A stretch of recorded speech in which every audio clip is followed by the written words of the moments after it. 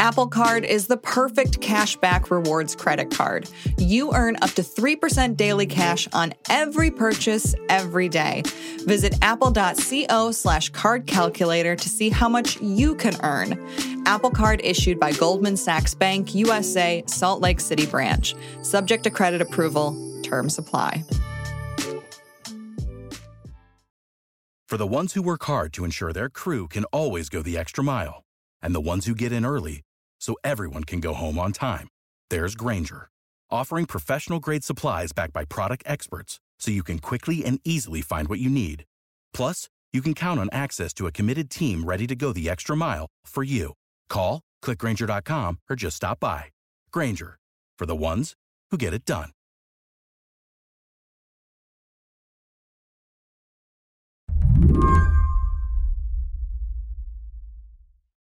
Mr. Ponton, I believe you have a filter turned on in the video settings. If you're not a lawyer or you haven't gone to court during the pandemic, your image of online court might be this viral video. Can you hear me, Judge? Where that lawyer in Texas got a cat filter stuck on his face. I don't know how to remove it. I've got my assistant here. She's trying to, but I'm prepared to go forward with it. I'm here live. I'm not a cat. The whole thing was funny and quotable and made for a great "the way we live now" moment. But most online court proceedings, especially civil court proceedings, where people try to do things like fight eviction or figure out child support, are both more prosaic and more important. It's the difference between, whether or not you're going to lose your home, whether or not your wages are going to be garnished, how much child support you're going to have to provide. That's lawyer Qudsiya Naqi. She's been studying how civil courts moved online during the pandemic. These are really critical human financial issues that can affect health, that can affect finances, that can affect family. And it's really key that the system meets the needs of those people. What Qudsiya and her colleagues at the Pew Foundation found was a system transformed. For instance, being able to sign into Zoom instead of schlepping to a courthouse helped a lot more people make their court dates. But at the same time, not everyone can just log on. Today on the show, what happened when a system that hadn't changed much since the 1700s went online almost overnight, and why there may be no going back. I'm Lizzie O'Leary, and you're listening to What Next TBD, a show about technology, power, and how the future will be determined. Stick with us.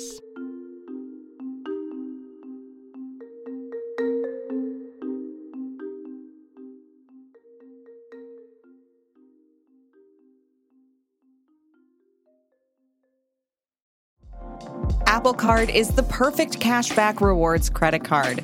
You earn up to 3% daily cash on every purchase every day. That's 3% on your favorite products at Apple, 2% on all other Apple Card with Apple Pay purchases, and 1% on anything you buy with your titanium Apple Card or virtual card number. Visit apple.co/card calculator to see how much you can earn. Apple Card issued by Goldman Sachs Bank, USA, Salt Lake City branch. Subject to credit approval. Terms apply. First, the bad news. SAP Business AI won't help you generate cubist versions of your family's holiday photos, but it will help you understand which supplier is best to help you roll out your plant-based packaging in Southeast Asia, identify the training your junior project manager needs to rise up the ranks, and automate repetitive tasks while you focus on big innovations, so you can be ready for the next opportunity. Revolutionary technology, real-world results. That's SAP Business AI. The civil legal system is huge, much bigger than you might realize. A couple of years ago, Pew, where Qudsiya works, did a poll and found that 47% of households had dealt with a civil legal issue over the past 12 months. That means things like debt collection, child support, and eviction. I asked Qudsiya to walk me through how a typical eviction case worked before the pandemic.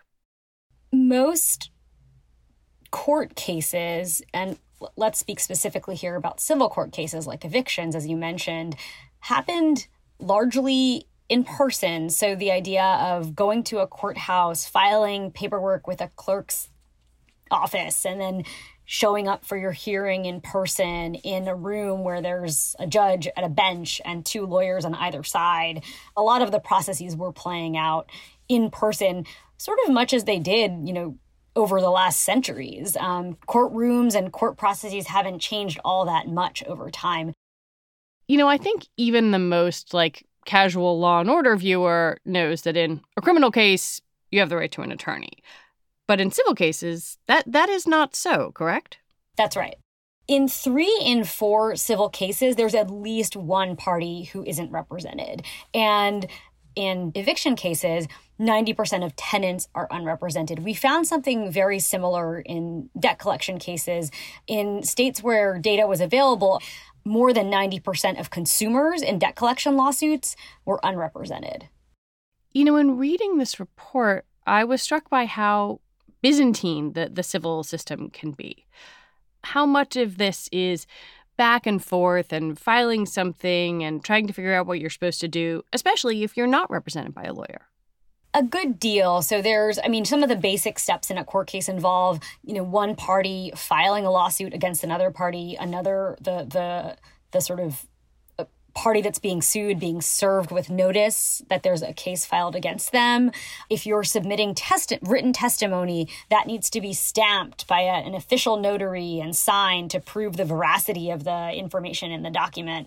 There's a lot of steps that happen even before a hearing in a case can happen in a courtroom. So in the states where we have data, 70% of debt collection lawsuits end in what's called a default judgment. Automatic judgment in favor of the plaintiff because the defendant didn't respond or didn't show up for their hearing. So that's an example of where one of these multitude of steps involving lots of paperwork kind of falls through for people who don't have lawyers. Prior to March 2020, what's the burden on you if you're the tenant in this scenario? If you're the tenant, so the landlord will file, an eviction case and make, certain claims as to why you should be evicted, whether that's for non-payment of rent or physical damage to the property or whatever it may be. And the tenant is responsible for disproving that. It just seems like a lot of work. Yeah, and given the sort of complexity of the process, it can be really challenging, especially if the other side has a lawyer. And then suddenly, March of 2020 happened. All those tedious in-person steps had to become electronic. Once March 2020 came around, it was unbelievable to see courts bring their processes online almost overnight. So we looked at Supreme Court emergency orders between March 2020 and August 2020, and all 50 states and D.C. we found either allowed or required virtual hearings when prior to the pandemic, none of them were doing that, or very few were doing that on a regular basis. Why do you think it took a pandemic for the courts to get this kind of technological infrastructure in place? I always think of a quote from Chief Justice Bridget McCormick from Michigan. I think she said it best when she said, it wasn't the disruption that courts wanted, but it was the disruption that courts needed. So there was just a lot of resistance to rethinking what have been centuries-old traditions. And this was just a catalyst, that being forced to move their operations online that really shifted the needle and moved the needle. Yeah, the Michigan Chief Justice, Bridget McCormick, also said that going online kind of made courts more transparent, more accessible, and more convenient. Do you think that's accurate based on the sort of breadth of things that you all looked at? I think that technology has a lot of potential for those things. For example, in Arizona, we found that in civil cases, there was an 8% drop in the rate of default between 2019 and 2020. So that means that more people were responding to their case or showing up for their hearings. The ability to not have to travel to court, to not have to take off time from work, to be able to just join your case using a video teleconference platform really did benefit people and made the process a bit easier to manage, but it definitely still presented some challenges for certain groups of people. When we come back, online courts meet the digital divide.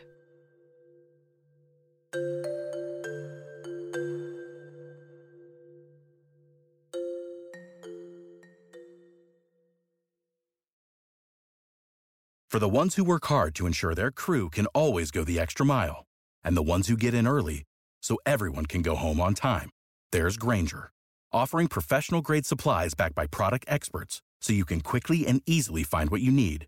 Plus, you can count on access to a committed team ready to go the extra mile for you. Call, click Grainger.com, or just stop by. Grainger, for the ones who get it done.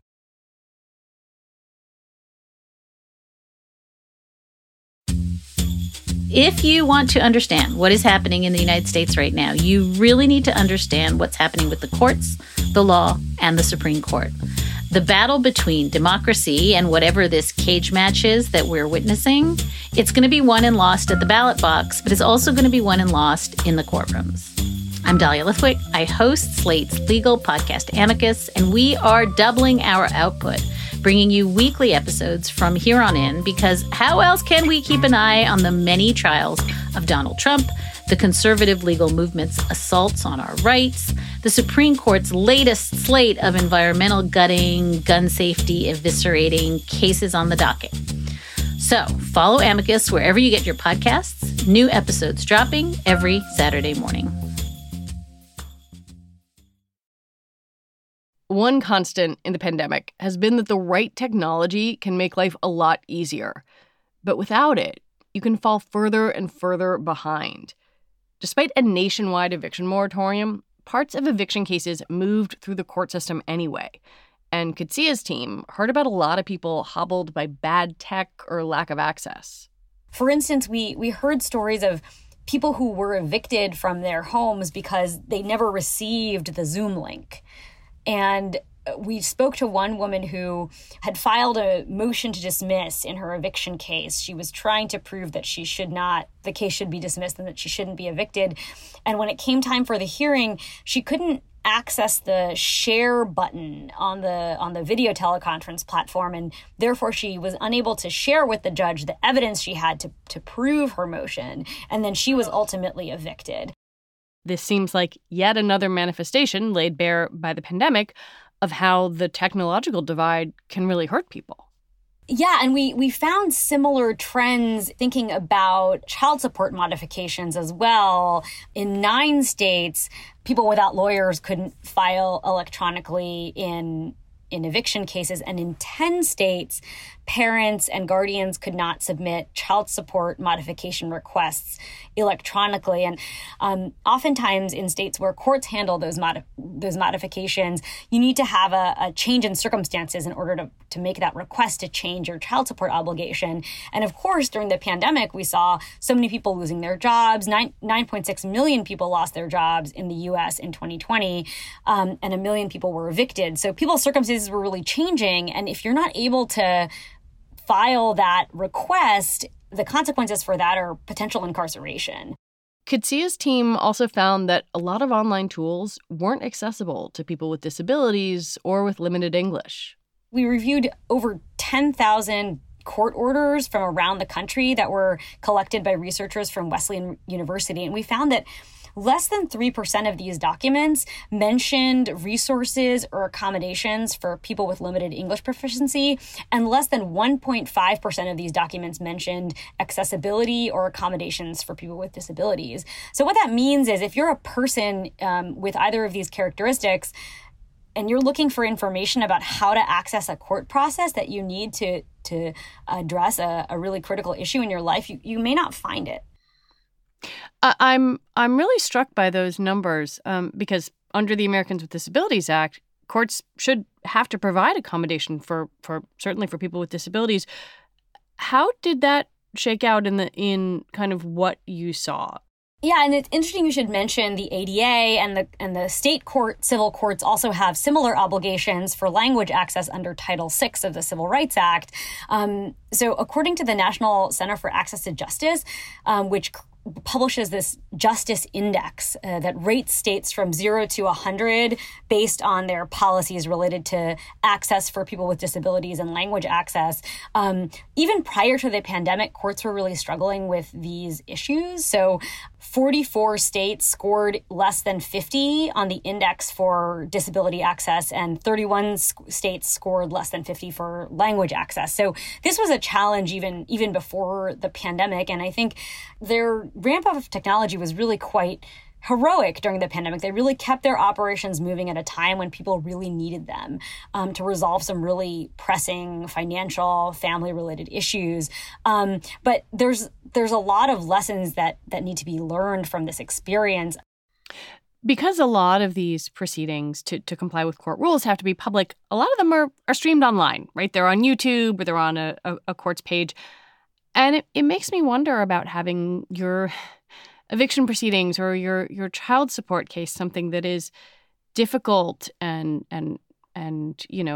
very emotional, streamed live. Somehow that feels, I guess, more invasive than just somebody could walk down to the courthouse and sit in the back row. Do you think any of these technological changes, do they raise privacy questions? That's a great question. We didn't reach that in our report specifically, but that is something that courts are thinking about. The guiding principles that the Conference of Chief Justices and the Conference of State Court Administrators developed addresses the question of courts should consider, what proceedings need to be private versus public. So that is something that courts are wrestling with right now. What do you think is going to stay with us as part of the legal system permanently as a result of what has happened during the pandemic?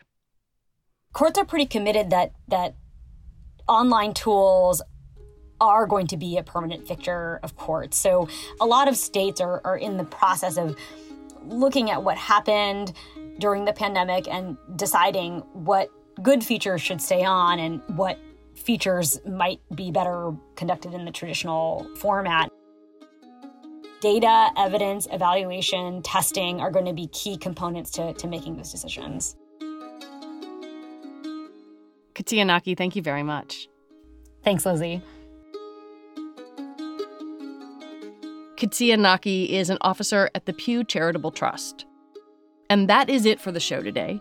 TBD is produced by Ethan Brooks. We're edited by Tori Bosch and Allison Benedict. Alicia Montgomery is the executive producer for Slate Podcasts. TBD is part of the larger What Next family, and it's also part of Future Tense, a partnership of Slate, Arizona State University, and New America. I want to recommend you take a moment and listen to Thursday's episode of What Next. Mary Harris talked with the Michigan state senator whose district includes Oxford High School, the site of the recent tragic school shooting.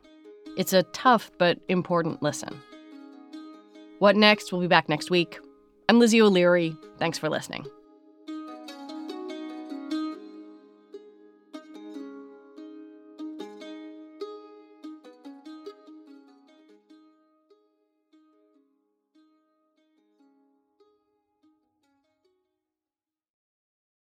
For the ones who work hard to ensure their crew can always go the extra mile, and the ones who get in early so everyone can go home on time, there's Grainger, offering professional-grade supplies backed by product experts so you can quickly and easily find what you need. Plus, you can count on access to a committed team ready to go the extra mile for you. Call, click Grainger.com, or just stop by. Grainger, for the ones who get it done.